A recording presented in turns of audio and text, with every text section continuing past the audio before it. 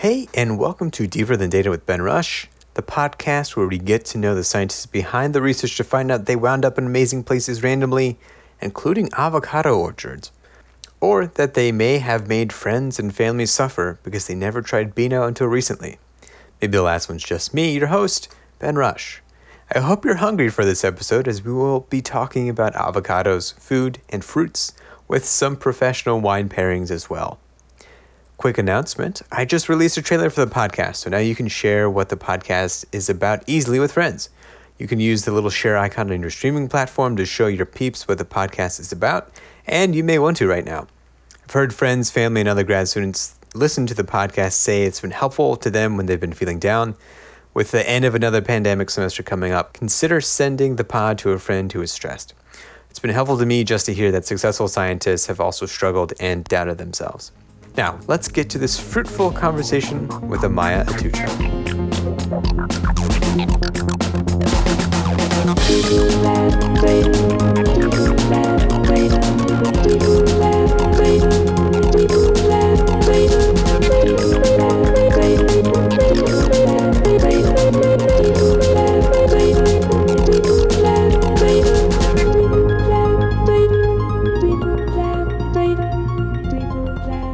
Hi, Amaya. Thanks for being on Deeper Than Data with Ben Rush.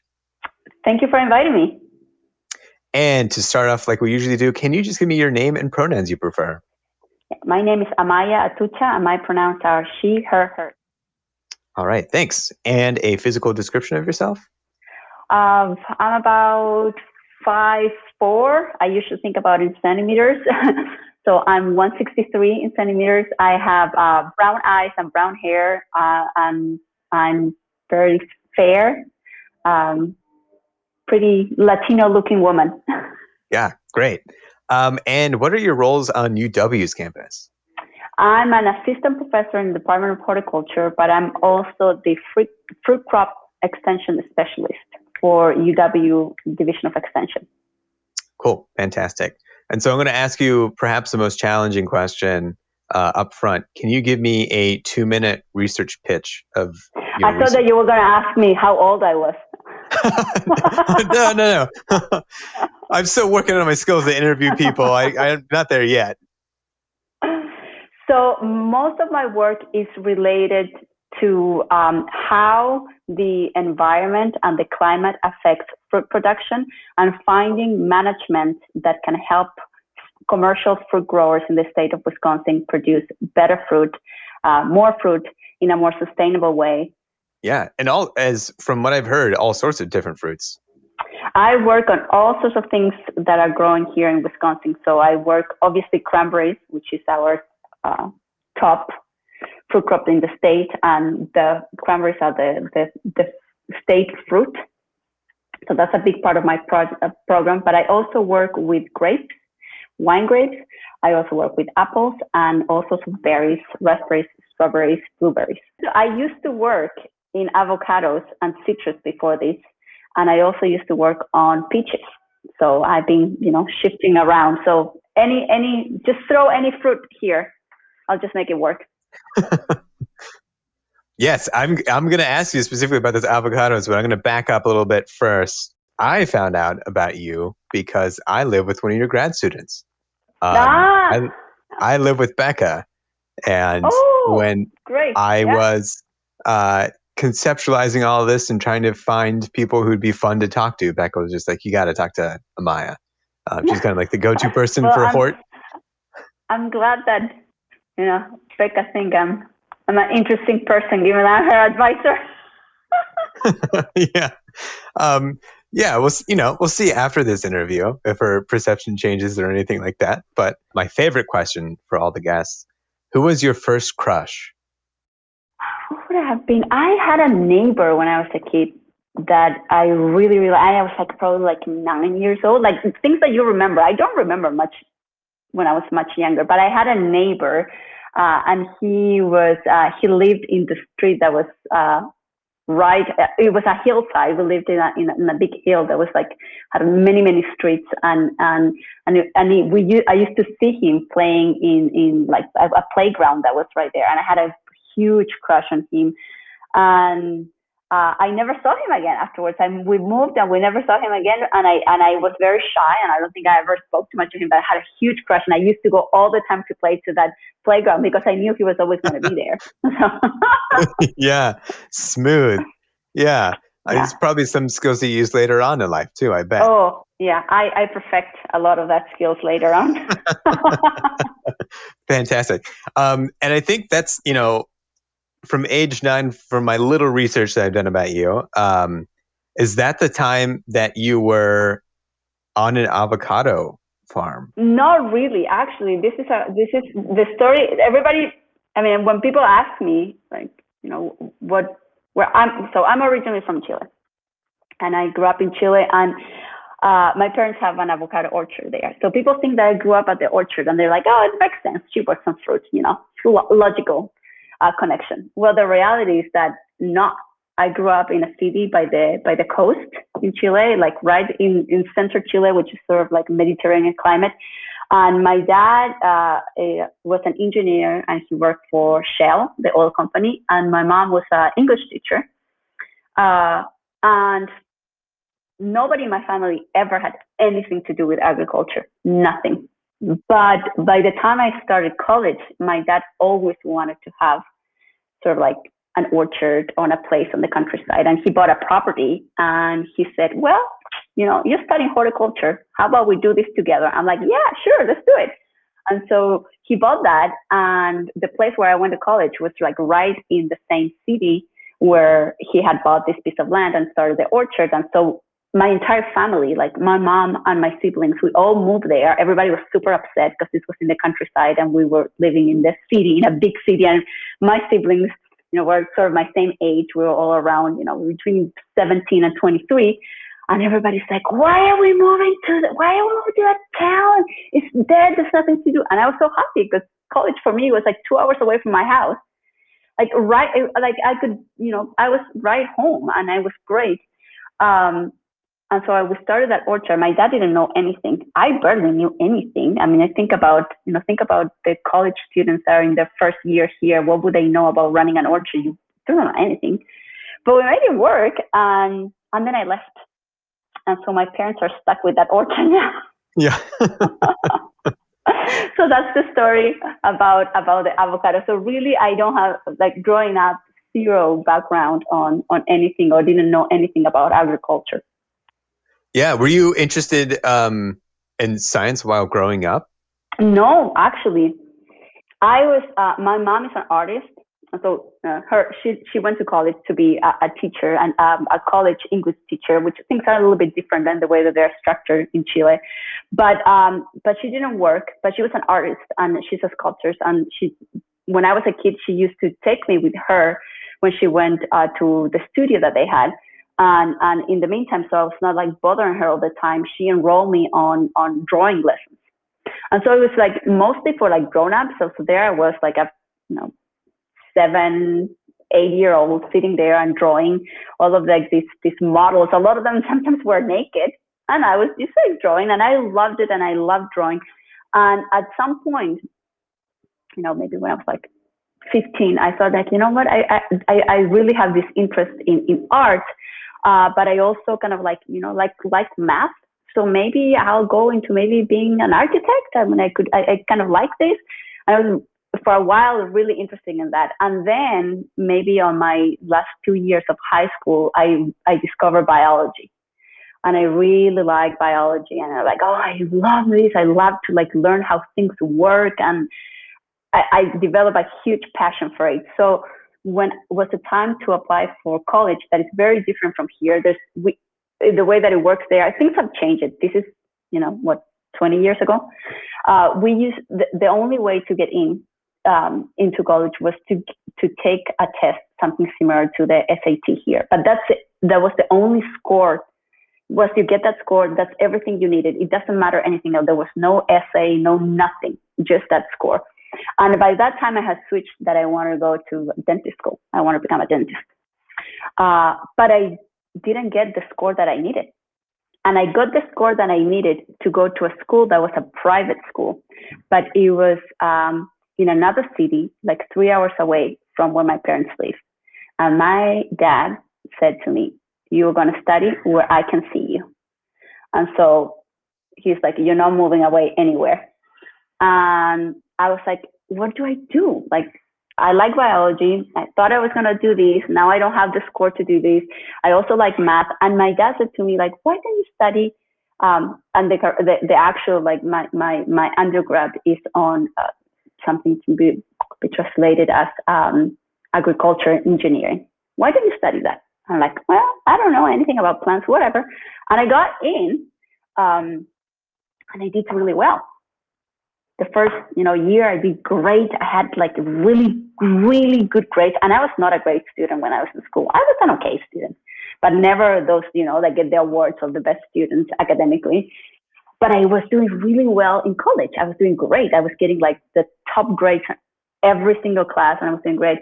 And so I decided to stay, and I stayed, and I liked it, and I kept doing really well. And that's how I got into agriculture, knowing nothing, just, what we were talking before, just a random chance. My dad said, like, "Why don't you apply to this?" I'm like, the same way that I apply and it went well, I could have not liked it and ended up doing something completely different.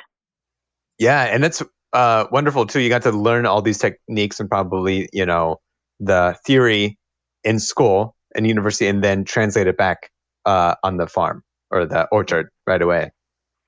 I mean, some of them, yes, but also a lot of it is I learned through the process when we planted and established the orchard.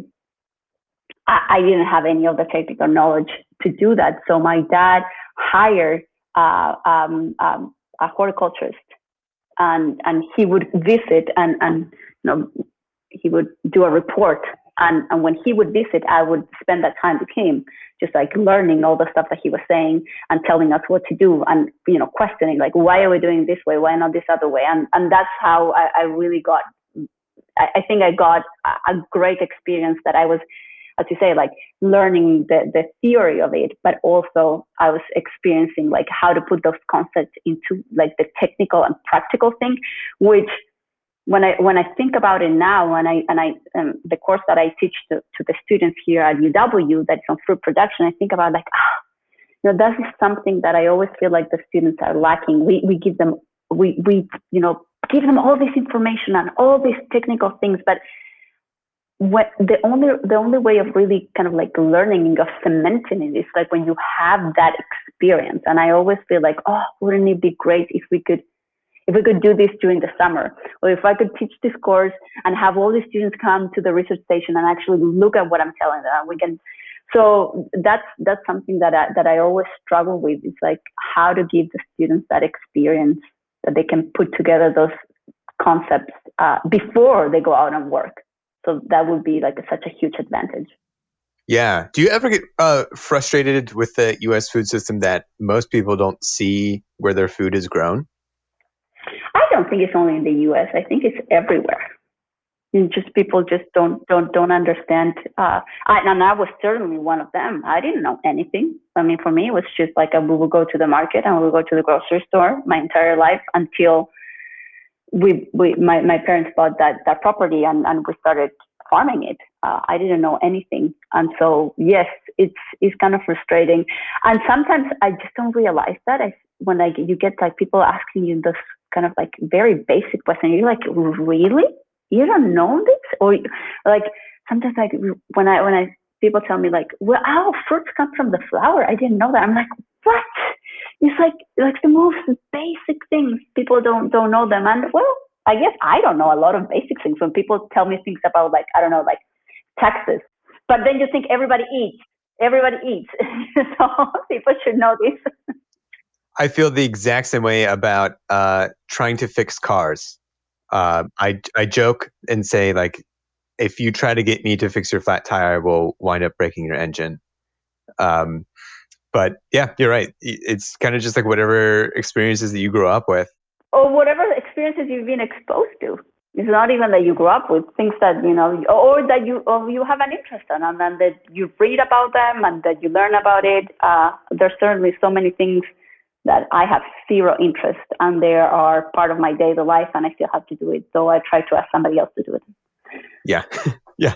Getting specific into the avocados, were they Hass avocados that you were growing?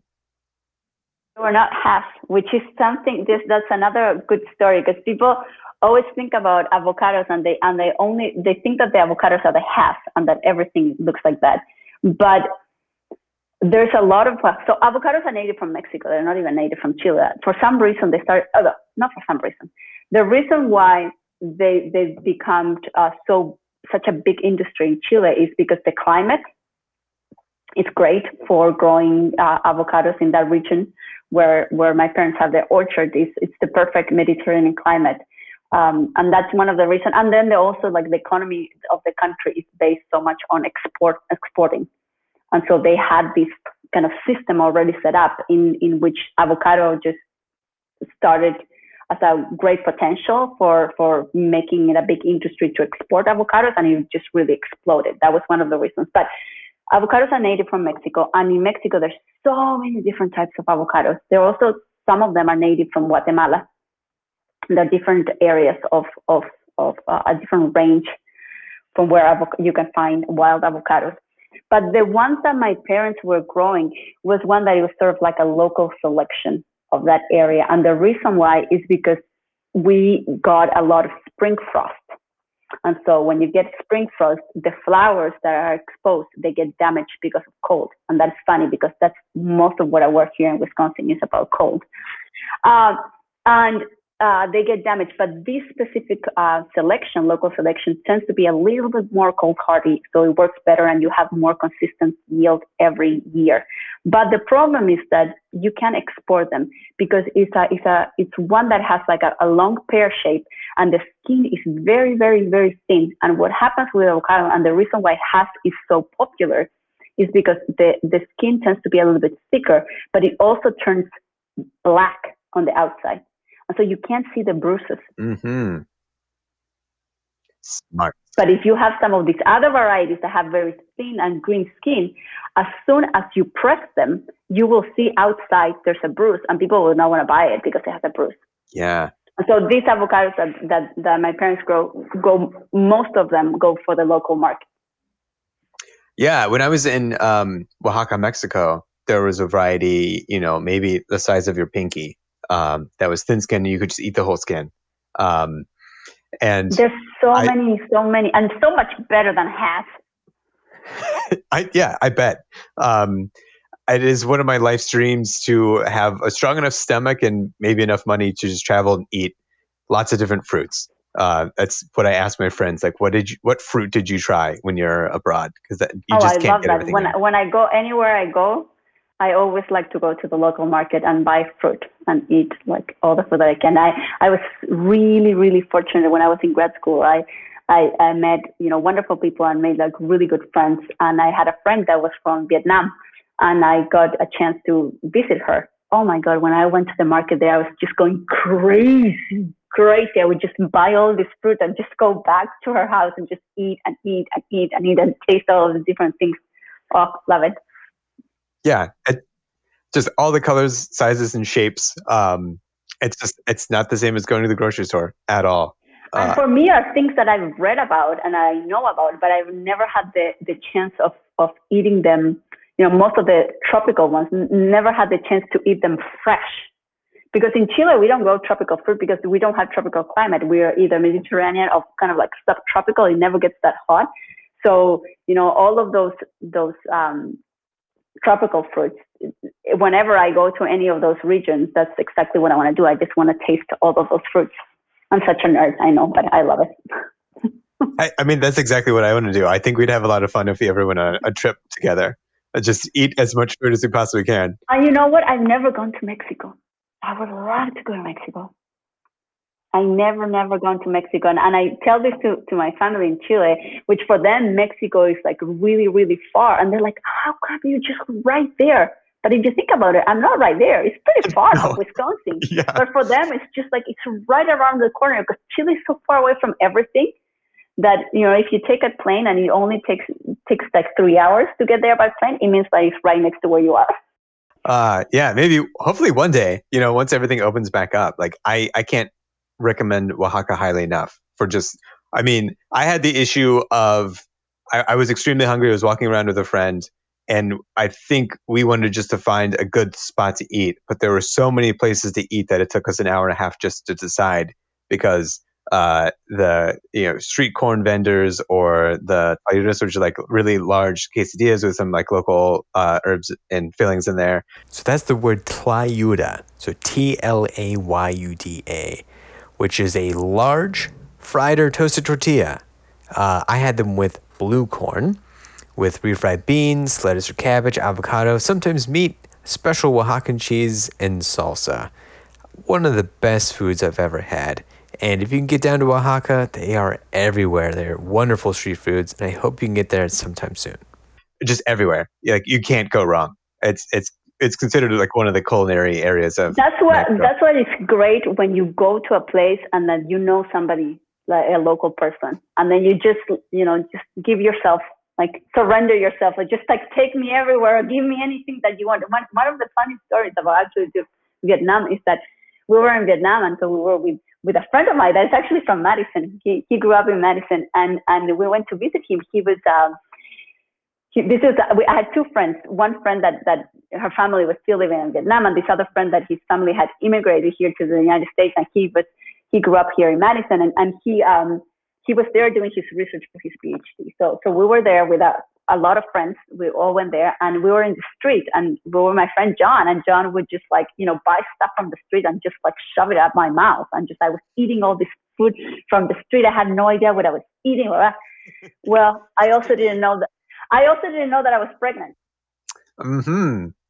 And I ate all this stuff from the street, like people just like cooking them with like pots on the street itself, like zero hygiene. I have no idea. I was like, I didn't care. I was just like eating all the stuff.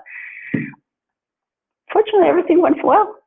My kid was born just fine. Didn't have any problems. I didn't get sick at all. But I think about all that stuff that I ate. It was delicious. I would absolutely do it again. One of the best experiences ever. Maybe your kid has a really strong immune system now, too. One thing is that he's very open to eat anything. So maybe that's what he got from that trip. Yeah. He loved Vietnam too. He was there trying everything. I'm going to go back to when you said you left your family from the avocado orchard. Where did you go after that? So I came here. I came to the United States for grad school, and that's another story of again. Maybe the theme of today's conversation is, making those random decisions and not knowing how that just basically define your path. I had finished my bachelor's degree, and I was working for a very small consulting company with a bunch of horticulturists that work on fruit production, and especially on avocados and citrus, which is that area that has a lot of that where my parents live. Most of the citrus and the avocados are produced there in Chile. And so my work was kind of like, sort of like related with like a little bit of research and also consulting. So I would, like do a small little research project, very much focus on management for giving recommendations for growers. So things like, I would test different types of pruning, or I would test maybe a product that was released for a control of a pest, or, different little projects at a small scale, and with that we would generate information afterwards to provide advice for the growers that were our clients. And so I started thinking like, what, I kind of really like this. Maybe I can study a little bit more. Maybe I can find a program that would provide me more information, and I could gain more knowledge to be a better consultant. And so I had the people that work with me, one of the senior consultants, they had gone to Valencia in Spain to work and learn about citrus production. They had a small master's, but it was not a master's on research, but rather a master's what was called like kind of like a professional study. You take like 2 years of courses. You just go there, you just take courses, just knowledge. And I thought like, that would be great. Wouldn't I love to spend 2 years in Spain? Let's do it. My boyfriend at the time, I told this to my boyfriend. My boyfriend's like, you know what? I told this. Do you remember this professor we had when we were in college? We both studied the same.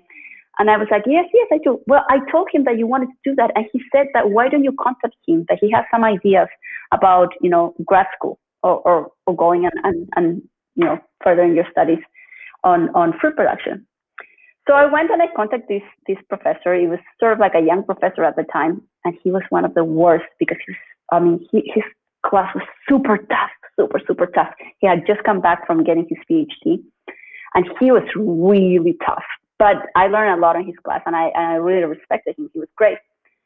And he told me, well, I've heard that you want to go to grad school. I'm like, yeah, I'm thinking about maybe doing this. And he's like, you know what? Have you ever thought about going somewhere else? And have you thought about maybe a master's in science or a PhD? And for me, a master's in science and PhD meant nothing. I really didn't know what that meant. Like, I was like, what's that? What's that? He's like, have you, I don't know if you've ever heard of this place. It's called Cornell. I'm like, Cornell? No, never heard of that. He's like, well, they have a pretty good program there. It's a pretty good university. Maybe you want to try and apply. He had done his PhD there. I know some people there. Why don't you, send your application there? I'm like, Cornell, where is it? New York, where's New York? I don't know anything. All of my reference were always California because our climate is just the same as California. So everything we knew was from California. And growing avocados, obviously California or Australia or South Africa, that's where all my reference were coming from. So I didn't know anything. I sent an application and I got in. So now what do? Now I go. Okay, I go. But what am I going to? Like, I don't know. I'm going to study. And what is an RA? And what is a TA? And I didn't know anything. Good question, Amaya. An RA is a research assistant and a TA is a teaching assistant. These are positions that grad students usually have to help cover the costs of actually going to graduate school. I bought my tickets and I moved to Ithaca, New York, and I started a PhD, and I didn't know what I was doing. I didn't know what a PhD was for, and I didn't know anything. I only knew that I was going. And that's how I ended up in grad school. Instead of being in Valencia in Spain, I ended up in New York doing a PhD. Yeah, maybe not as welcoming as the climate, but then you get to expand your horizons with different fruits. Oh, I'm going to tell you what the worst thing was. Go for it. This was in January. So I started in the spring semester, and the South Hemisphere is the opposite. So December for us is the middle of the summer. The summer, just like super warm, going to the beach every day. Right? And I get to Ithaca, New York on January. There was like 3 feet of snow. It was freezing. I cried the first week. I was like, what the hell did I just do? Where am I? I didn't understand anything. I was alone. And I was not 20 years old. I was about 25. So I felt like I was like 15. I'm like, oh my God, I want to go back. It was such a trauma. Oh, it was gray and dark. And when I started the program and I started meeting people and having friends and all of that, and just figured out how things work and getting a hang of the language, that was another thing. It's so hard. I didn't understand anything in class. People were talking, like the professors were like lecturing. And I'm like, what are they talking about? I remember specifically I was taking this class on environmental chemistry, and the professor, the entire lecture was about lead. And I didn't know what lead was. So I sat there. I remember that vividly for 50 minutes. This guy's talking about lead, and I'm like, what does lead mean? And there was no phone. You couldn't Google it. Yeah. Was it also, I'm imagining you were maybe able to go see family once a year or something like that? Yes. Mm-hmm.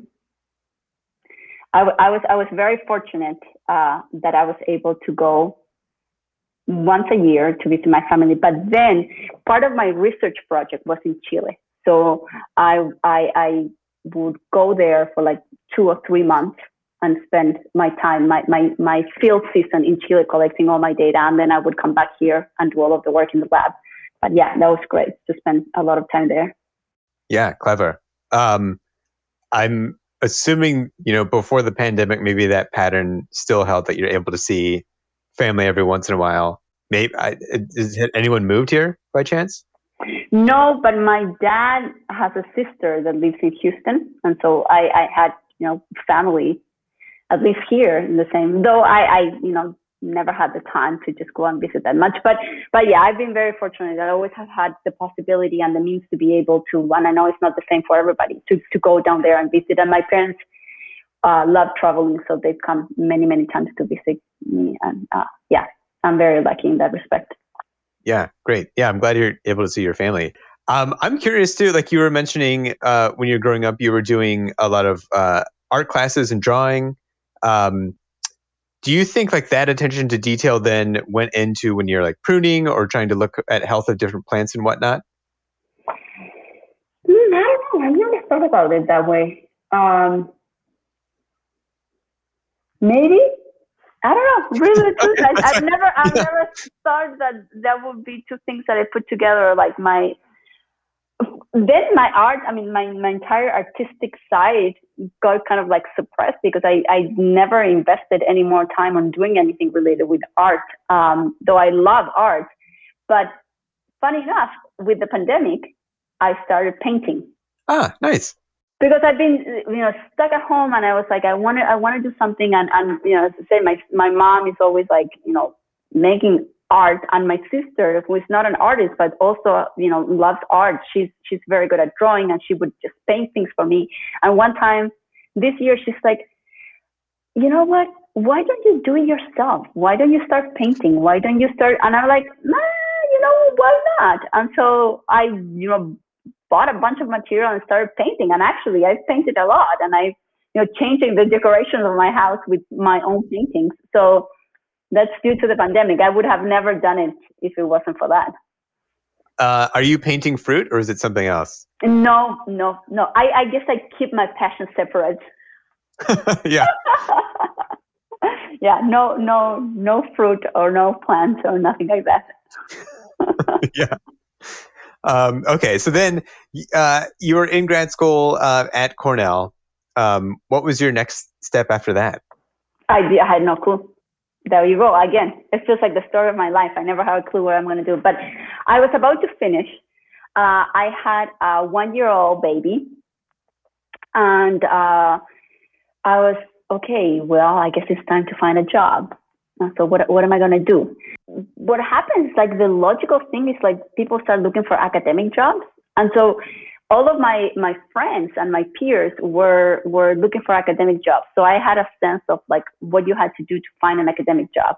And so I said, okay, well, I'm going to figure out postings or what's out there.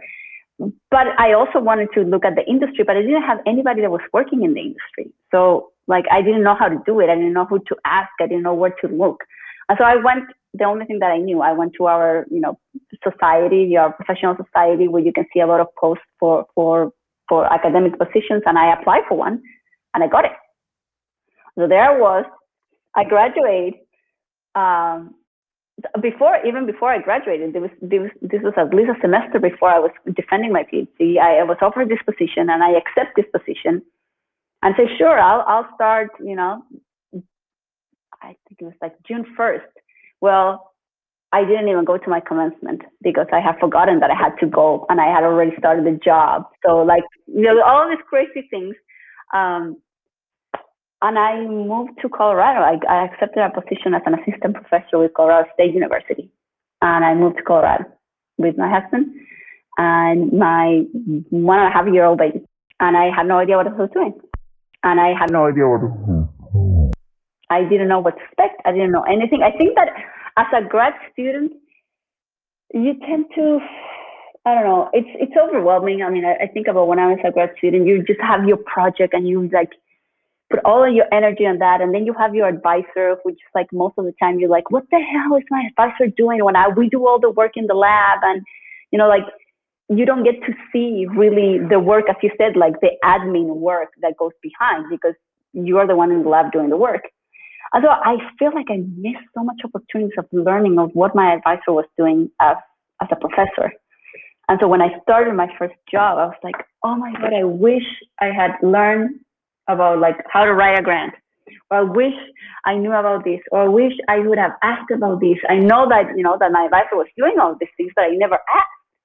And so there I was with my first job. I was at a research station. It was like about 5 hours away from the main campus.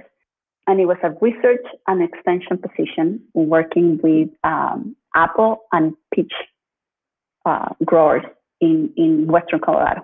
A beautiful place. Like, I mean, beautiful. It's you get, all of like the mountains, and it's a valley with a, really nice river and full of vineyards and orchards. I mean, a great, great, great place to be. But it was really tough because I just didn't have, I just didn't know what I was doing. I really felt like I didn't know what I was doing. At that time, I thought like, maybe I should have done a postdoc. So that's postdoc as in a postdoctoral position. So these are in between grad school and going on to some other job. Sometimes it's up to really the person if they want to get one or not.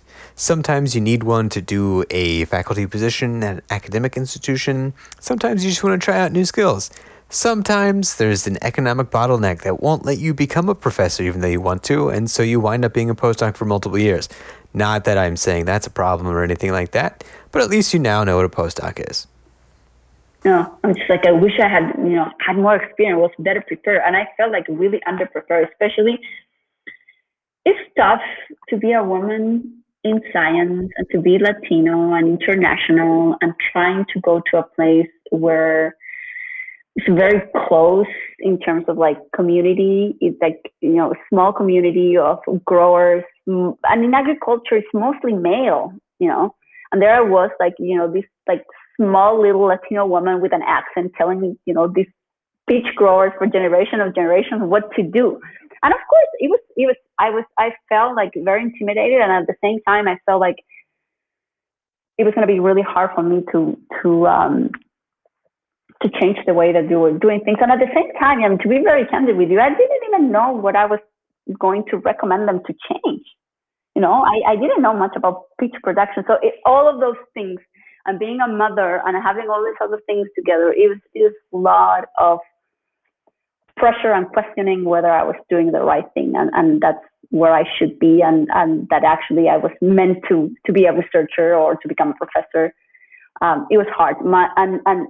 I think it was mostly my husband was a great support in that area. It's like, do what you can, do what you can. You'll see how things are going to start, working out.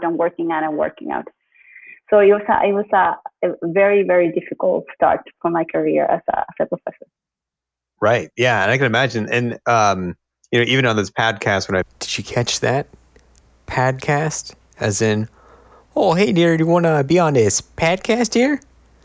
Or, welcome to the podcast, where we discuss lily pads, Brio pads, and menstrual pads, while in the comfort of my own pad. When I've asked women professors, when they discuss like having kids, they can be the first one in their department to have a kid while they're starting their faculty career. And so, that's a couple full-time jobs in itself. And then you also have to manage a not always present work-life balance with academia. Yeah, that is definitely true. I feel like, I've been very fortunate that when I had my first kid and when I was in grad school, my advisor was extremely supportive. If anything, I remember him telling me, now is the time to have kids. Grad school is the perfect time to have the kids. I'm like, well, if you think that is, good for you. So that was great. He was always very supportive, and because of that, I think I was successful at finishing. But then when I started my job, everybody was very supportive. I think it was a little bit different, and the fact that the isolation of being away from a main campus, which it's very tough when you are alone and away and you don't have maybe a lot of other colleagues to interact with or the resources of a big university. If you think about UW-Madison, I mean, you either have the equipment or somebody that's an expert on it, or like you can interact with so many people and work and get inspired and have the resources that you need to do your work.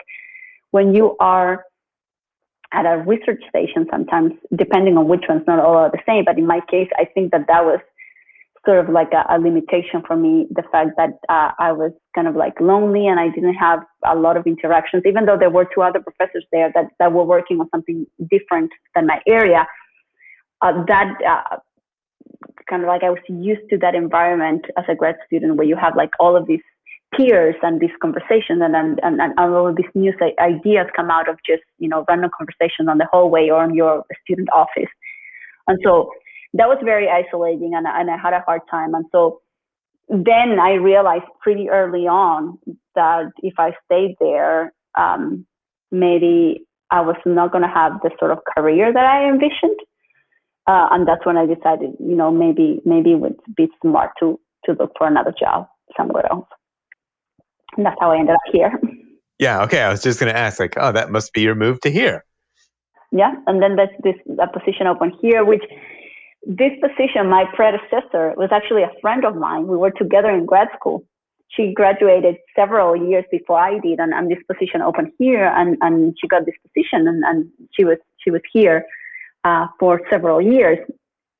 But another position opened in her hometown. She's from Canada, and she really want to go back. And so she moved back, and that's how this position opened. And when this position opened, it was actually my advisor who told me, this position open. It was your friend's position, and maybe you should apply. This is a great university. And once again, it was one of the places where I have never heard of UW-Madison. I mean, I knew about UW-Madison, but I didn't know about UW-Madison from the stand of being, kind of like a place where a lot of the fruit research that I was interested in was coming from. And so it was yet again one of those, like, discovering this amazing place that you just didn't know about. I'm in nutrition, and by random chance, I was applying to grad school when I was a personal chef. I applied kind of on a whim. They give you 3 different departments you can apply to. I checked the box for nutritional sciences, thinking like, I've always had an interest in nutrition, food systems. Went into it, got accepted. On the orientation, they're saying like, yeah, like the nutritional sciences department at UW-Madison is like one of the top in the nation. And I'm just thinking like, well, this is convenient. Like, I'm glad I showed up here. Yeah, lucky me. How was the shift to Wisconsin? Because now you've traveled quite a few places. Like, was that transition easier for you? No, actually it wasn't easy. I have to tell you that when I started the job here, it has been one of my lowest emotional, mental states ever. Like, I always felt, and I think that has to do with, these are all the credits to my parents. The way that I was raised, I was always reassured that I was able to do whatever I wanted, that, it was, I had to put effort in it, and I had the whole capacity to do whatever I wanted. And those things got reinforced as I was like, I was pretty good at school. I did great at when I was in college. I was doing really good when I was working. And then, of course it was hard to go to grad school, but I was successful, and I did all these things. So kind of all those things made me feel like, very confident that I could do things. And so when the work in Colorado was tough, and I was, obviously a little bit down because, all of the limitations and the problems that I faced, but I made peace with it, and I had this new opportunity. And so I came here, and it was tough because there was so much pressure. It was another level of pressure. You were in an institution where it's very research oriented, where there's great expectations about the new professors that I knew that I could not, it was not going to be the same case as in Colorado, that, I was there, I did what I could, but what I had, I did what I could, and people understood that I was at a research station. So the pressure of publishing or getting students or getting grants was not the same as it's here, where you have all of the resources and there's no excuse for not doing it. And so I felt a great pressure, and things were very different here. They were very structured.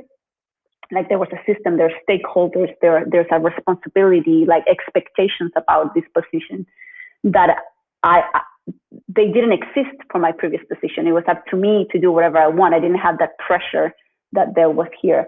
Yeah, it was very tough. I was putting a lot of pressure on myself. I had a second kid, so I had a 6-month-old baby, and it was tough. It was really, really tough. And I think that I was able to get over this down period through my colleagues. So I made some, very, very, very, good friendships with some of my colleagues that were not only, faculty in other departments, but they also were part of this team that will work on commercial fruit production here in Wisconsin. And one of my colleagues, Priscilla Gadot, who's a professor in entomology, she had been hired like 2 years before I did, and she had gone through the same process. And so she was really one of those people that told me, like, this is going to pass. This, you're going to do great. Just this is. I went through the same thing, and having that somebody else reassures you that, because you look at everybody and everybody's like, oh, look at that professor, just full of grants and grad students, and they're doing great, and they know what they're doing, and I don't know what I'm doing, and how am I going to get this? How am I going to publish anything? And it was just, I was so nervous and so stressed and so anxious. And so it really helped me hearing from other people that had been in my position just like a couple of years before me, and seeing how successful they were only like 2 or 3 years after they had been hired, to feel like, okay, well, if they did it, maybe I can also do it.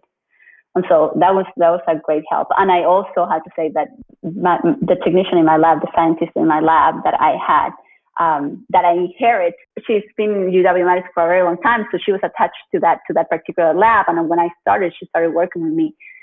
She was just yet another person that, really, really helped me and gave me, positive feedback and the confidence to say, you can do it. I'm going to help you. We're going to do it together. We're going to get it done. You'll see. We'll do it. And so that was great. And my department was always very supportive. I have to say I was very lucky. I was really lucky. I think that without that, I would have drowned, because I felt like I was drowning. Really, that's a common theme that I've heard, not only on this podcast, but just in casual conversations too. It's everyone is overwhelmed at first and just trying to figure things out. And I'm glad you had a very strong support network to get you through. And I think that maybe that's something, and I like to talk about that, and I like to tell the grad students that, because we all feel that way, that you see that everybody is like doing so well, like you see all of your other peers, and sometimes people don't express that, and they just like, they look like they're perfect. It's like Facebook or Instagram, that you see this, perfect little life, and behind that, there's all this stress and all these things that are happening. And you don't know about it. So you start feeling like, why only me? Why am I the only one like that? And so when people don't share those things, how do we want other people to, realize that is normal? Yeah. And I mean, it's a daily process too. Even with this podcast, you are someone that I also do not know really at all. Like, we've been talking for 56 minutes total, and that's the extent that we've ever talked. And someone on Wednesday was the same situation. I was nervous. I always get a little nervous before these interviews, just to think like, why is this person who doesn't know me at all like wanting to actually chat? And then it works out. If I generally have the idea that most people are pretty good and want to help other people out. Have you ever had somebody that just like is like very quiet and don't talk don't say anything, and you have to like start like coming up with like new questions to get any information? Oh, that would just drive me crazy. Yeah, not really. I think there's a little bit of a selection bias for people who agree to be on here to begin with, which it's helpful to remind myself, like, not, the curmudgeon who's going to just like yell at me for doing this and not doing research is not going to be on here. So I get to avoid that a little bit. And I would also guess, like, with you going through so many different experiences and hopping around, like before I moved to Madison, I think I was moving every single year to a different place for, a total of like 5 to 6 years. That's crazy. It's a little bit of restarting, but then you get, at the same time, it's an opportunity to just become really familiar with people and how to engage people. I think at a deeper level, a lot faster. I don't know if it's necessarily like a survival technique, but it's also kind of skills just to be friendly with people. Yeah, no, I agree with you. It's definitely something that you acquire with practice. But I don't know if this has happened to you, but I feel like the older you get, it's harder to make those connections. Don't you feel that way? I mean, you're pretty young, but I can tell you, Yeah. like, when I was here, like, it's not that I was old, but I feel like how easy it is to make friends when you're like either in college or in grad school compared with you're like more a professional setting. It's harder. It's hard to find those people and make those connections. Maybe because we have less time or we're less like eager to find those people, especially when you come to a place where people have been living here for a very long time. They're like, why do I want to spend my time trying to, become a friend with this stranger when I have all of these connections that I've, cultivated for years and years and years? I thought about this. So I recently just turned 30, and I've A baby. got yeah, it's still a baby. I'm at the age where I can go and ask someone to be a friend of mine, and I think it's socially okay.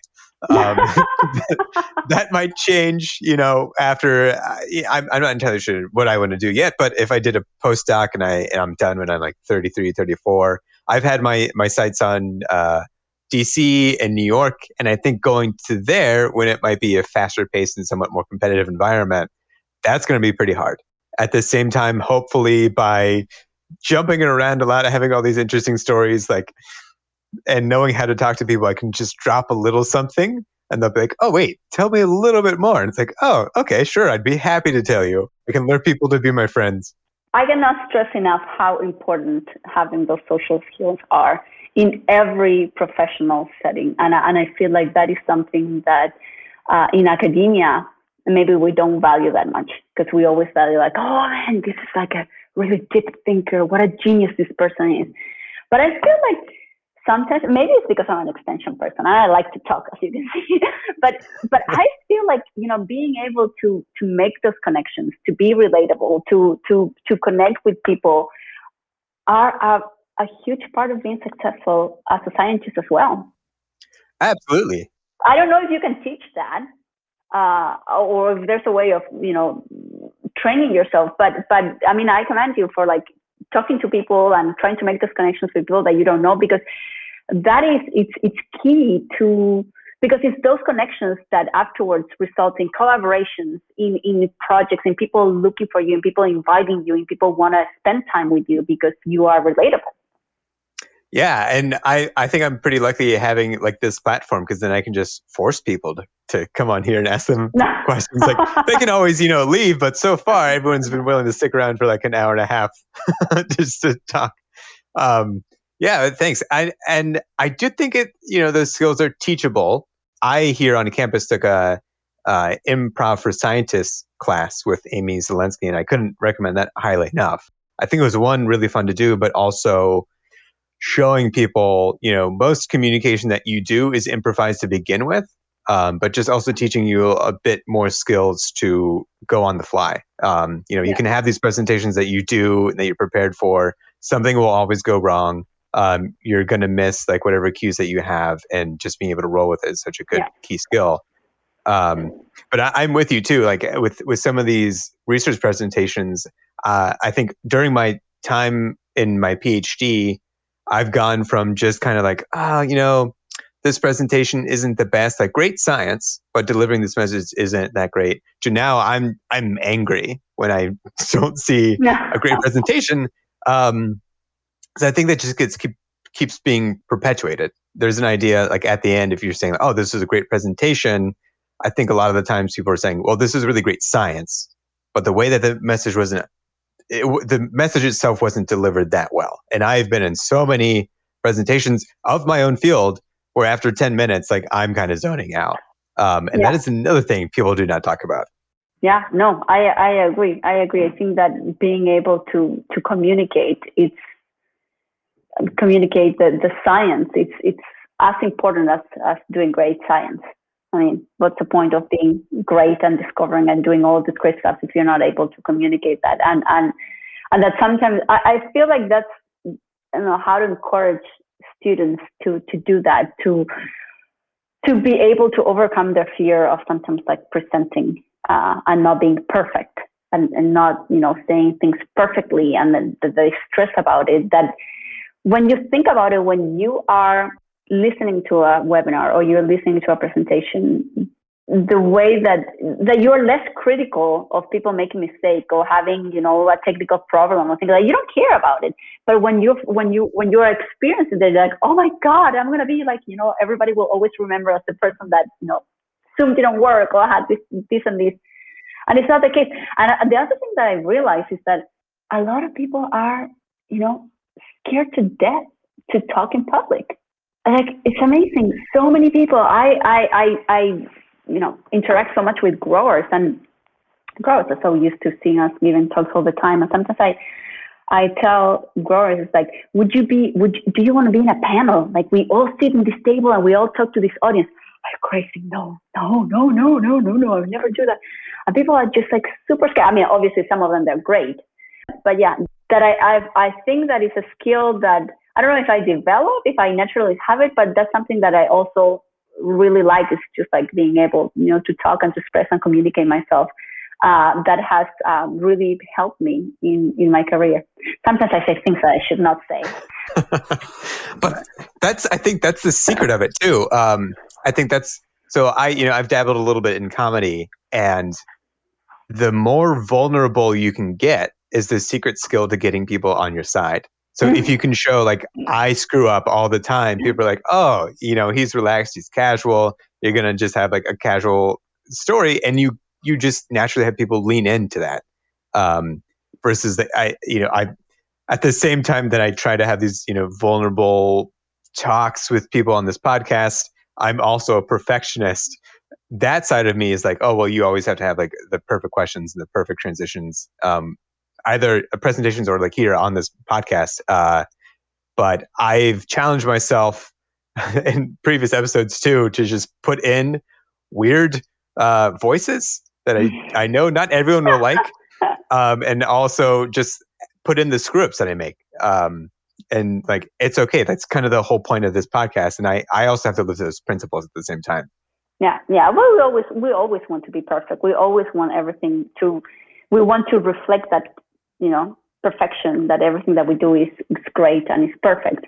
But that's not real life. And I think that when you're comfortable with the fact that you're going to make mistakes or things are not going to go the way that you wish they went, it doesn't mean that what you did was wrong or you just really screw it up. And the thing is that, maybe somebody will listen to some of your episodes and a day after they listen, they forgot about it.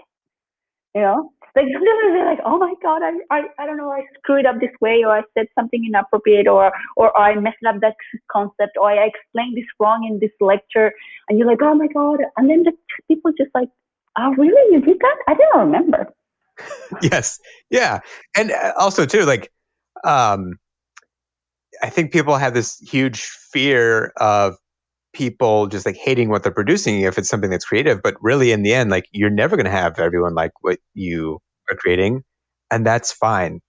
They're not going to be your people to begin with. Not everyone's going to like peaches or grapes or apples or cranberries. Or cranberries. Yes. Yeah.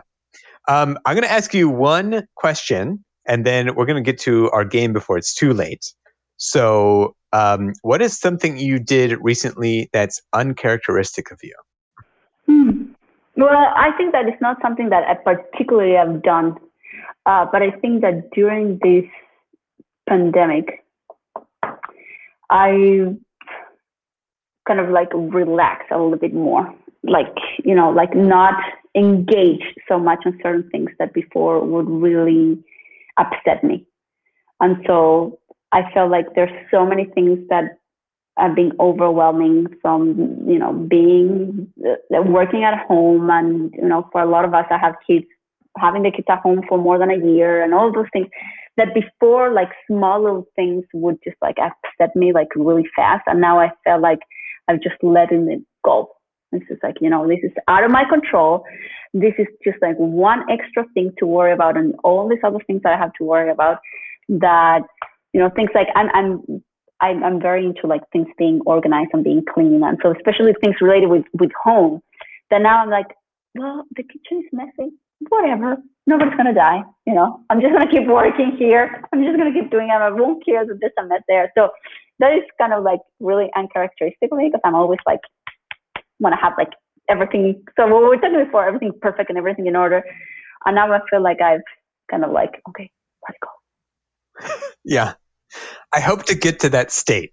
I'm the same way. I like to have things very clean and organized. And yesterday, I was reorganizing the dishes in the dishwasher. Don't tell Becca that she put in, the bowl wrong. But I love control. I love control. I love to have control of everything. And so I really, really, really try to very hard think of those situations where I'm upset because I don't have the control to say like just let it go. Like things will just work out. Just let it go. Just don't stress about not having the control. And my husband is that way. He's just like, there's nothing that you can do to change this. Just let it go. And I'm like, I wish I was like you in that, because I can't. I always like start like thinking about this, like how to solve it, how to change it. But I feel like lately I've been, I don't know, maybe it's because I'm just so tired. I'm just like letting things go. Maybe don't tell that to my grad students, especially Becca or any of my other grad students. It's like, well, she's not going to give us any attention now. Yeah, don't worry. This podcast is going nowhere. Well, we're gonna test a little bit of lack of control right now in our game, but hopefully in a fun way.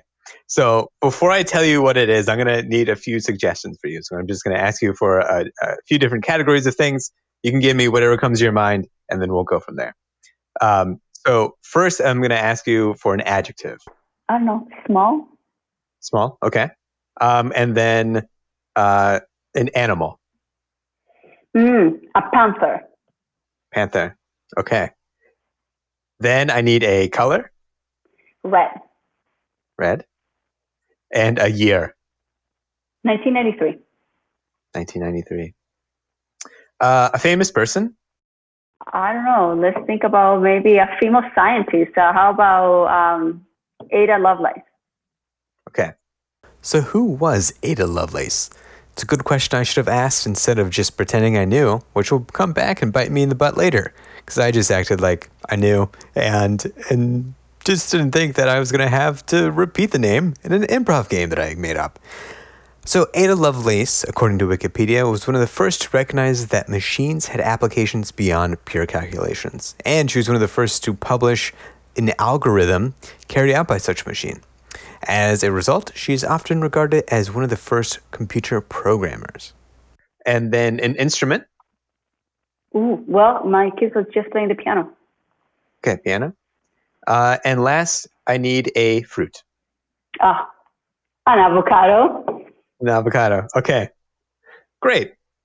All right, so I guess this game for you, I double checked with Becca to make sure this was going to be something that you might be into. And I guessed correctly, which is great. So we are going to be moonlighting as sommeliers today, and we're going to be reviewing never released wines and recommending food pairings or different activities to go with the wines. So we're going to do 3 different wines, and they're going to be kind of created based on the words that you gave me.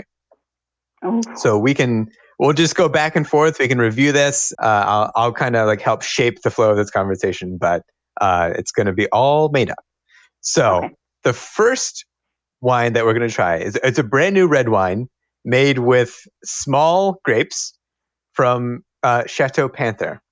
Oh, okay. And so Chateau Panther is really well known for its plum forward notes from all of its small grapes. So I'm enjoying this on a Friday afternoon. I think it is helping me concentrate better on this interview. So, well, the good thing about this wine is that, these small berries, they're like, because they're small, they have a lot of skin to pulp ratio. And so there's the flavor and the aroma that you get from it is very intense because it has a lot of that skin. But at the same time, because of Chateau Panther is very close to the coast, the wine is more of like a kind of like a Pinot Noir wine. So it's a delicate wine that is not like a very aggressive wine that you would think like a wine from like Cabernet Sauvignon, for example, from somewhere in Napa Valley. So it goes great with things like light fruit, like light, something like light. That you could eat something like, for example, like a ceviche that has some avocado on it. Mm-hmm. But that I would think is the perfect pairing for that. Yes, I couldn't agree more. 'Cause this new small grape wine is much like a Panther. It is balanced. It's stealthy but also strong in its flavor. So you pair with, I would even recommend, like you were saying, ceviche, a nice white fish to go with it as well. That would be perfect. It's like almost like the winemaker, and uses this perfect mathematical formula in which combines all of these different components to make a really balanced wine that is, has a great sensation in the mouth and full of this great aroma, but also has a great taste. And so, you have this, overall experience from when you first smell it and you get in your mouth. I would really recommend this wine for kids' birthday parties. Not so much because the flavors For the just kids, to get through. so that afterwards they go to sleep and they let the rest of us drink the wine. I don't think that would be appropriate. Maybe we're not going to get any wine sponsors from this, but okay. I see you disagree. I will respect your opinion. Okay, but we're going to go into our second wine, which is a red wine bottled in 1993 from the Atucha Winery. Do you have any foods that might go with this? Given that it's a red wine, 1993 has been, aged quite a bit. It's a more kind of like mature wine, maybe a little bit more like, feels like a more like, because of all the tannins that you get and all the structure that the aging wine gets from barrels. I would recommend it with something that is a little bit also like a stronger dish, something that also has a lot of character, so that you balance it, so that you don't have a wine that might be very, very strong and rich with something that is very light, which is kind of opposite to the one that we were talking before. Mm. So maybe something like, if you like meat, maybe some beef or something that, like a stew that is cooked. If you are, vegetarian, maybe you could pair with something like mushrooms or truffles that also, have absolutely the very strong. I think that would be a good pairing. Absolutely. I think this, I couldn't agree more with you. And this wine is going to be one that you want to break out for really special occasions when you impress your friends. They age this wine in a very different way than traditionally. So they didn't keep it in one cellar. They started in Chile, then they brought it to Ithaca, and then to the western part of Colorado, and then to Wisconsin, and then back to Chile. It's very amazing. What is great about that is that in every of those places that they move them, they actually produce great wine. So you have some really good wine in Chile. You have really good Mediterranean conditions. You have the beautiful wines from the Finger Lake, the amazing wines from Colorado on the western slope, really, really good, rich wines. And then the wines from Wisconsin, from, the grapes that we grow here, the Cold Hardy hybrid grapes, that are fantastic wines. So I mean, it's really a wonderful combination of places to bring that wine. Yeah, and I'm glad you're talking about cold and grapes, because the next thing we have is a dessert wine that is bottled to celebrate a couple getting married. This marriage didn't last, which explains why we got this bottle, and also maybe explains the label that is Etta Lovesay playing the piano while sitting on an avocado. Yeah, with that label, I mean, I don't know who did the marketing there, but yeah, maybe they don't pay them enough. Maybe, and maybe that marketer came back with a vendetta against this couple and just ruined it. But despite that, it is very nice. I am glad we're having this with some figs right now. It's a nice break from the cold of the winter in Wisconsin. A little bit of sweetness makes me think of spring a little bit.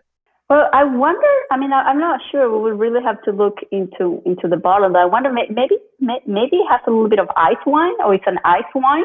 Very, very sweet. I personally am not a huge fan of sweet wines. I don't like them a lot. But I mean, there's a wine for every single taste, and a lot of people like very sweet wines. But yeah, that would not be a relationship that it would last very long with me.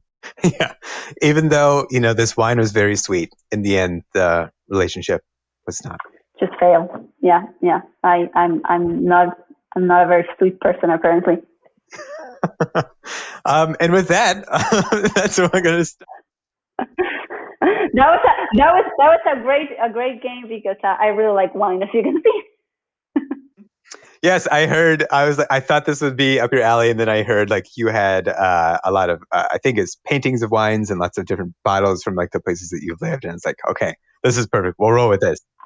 I taught a class on wine at UW, but with a couple of summers ago with my colleague Claudia Calderon, and we did it was sort of like a class that was about wine appreciation, and so we it was just very general, not for majors, for anybody that wanted to take it. And so we talk about different places of the world that were producing wine and their climates and how that affected the wines. But then there was a portion of it that was the tasting, which would taste a lot of different wines that people have heard about, but they don't really know what they are or what they mean, or why why a Bordeaux is a Bordeaux, or why the wines in California are different. And so we had a blast, and we tasted a lot of wine, and a lot of it was, describing them. And yeah, you probably got paid. Well, it's part of my job. Yeah. What a wonderful job. Yeah, exactly. Yeah, well, Amaya, it's been a blast to have you on. Likewise, it's been a lot of fun. Yes, thanks for tasting made-up wines with me. Hopefully we can do it again. Yes, it sounds good. Thank you for having me. Thanks for listening to Deeper Than Data with Ben Rush. I hope you resonated with the random changes in life that turned into something wonderful, like asking a professional to play silly make-me-ups about wine. Deeper Than Data with Ben Rush was produced and created by me, Ben Rush, music by me, Ben Rush, made-up wine pairings mostly by Amaya, but also sometimes by me, Ben Rush. Until next time, be well.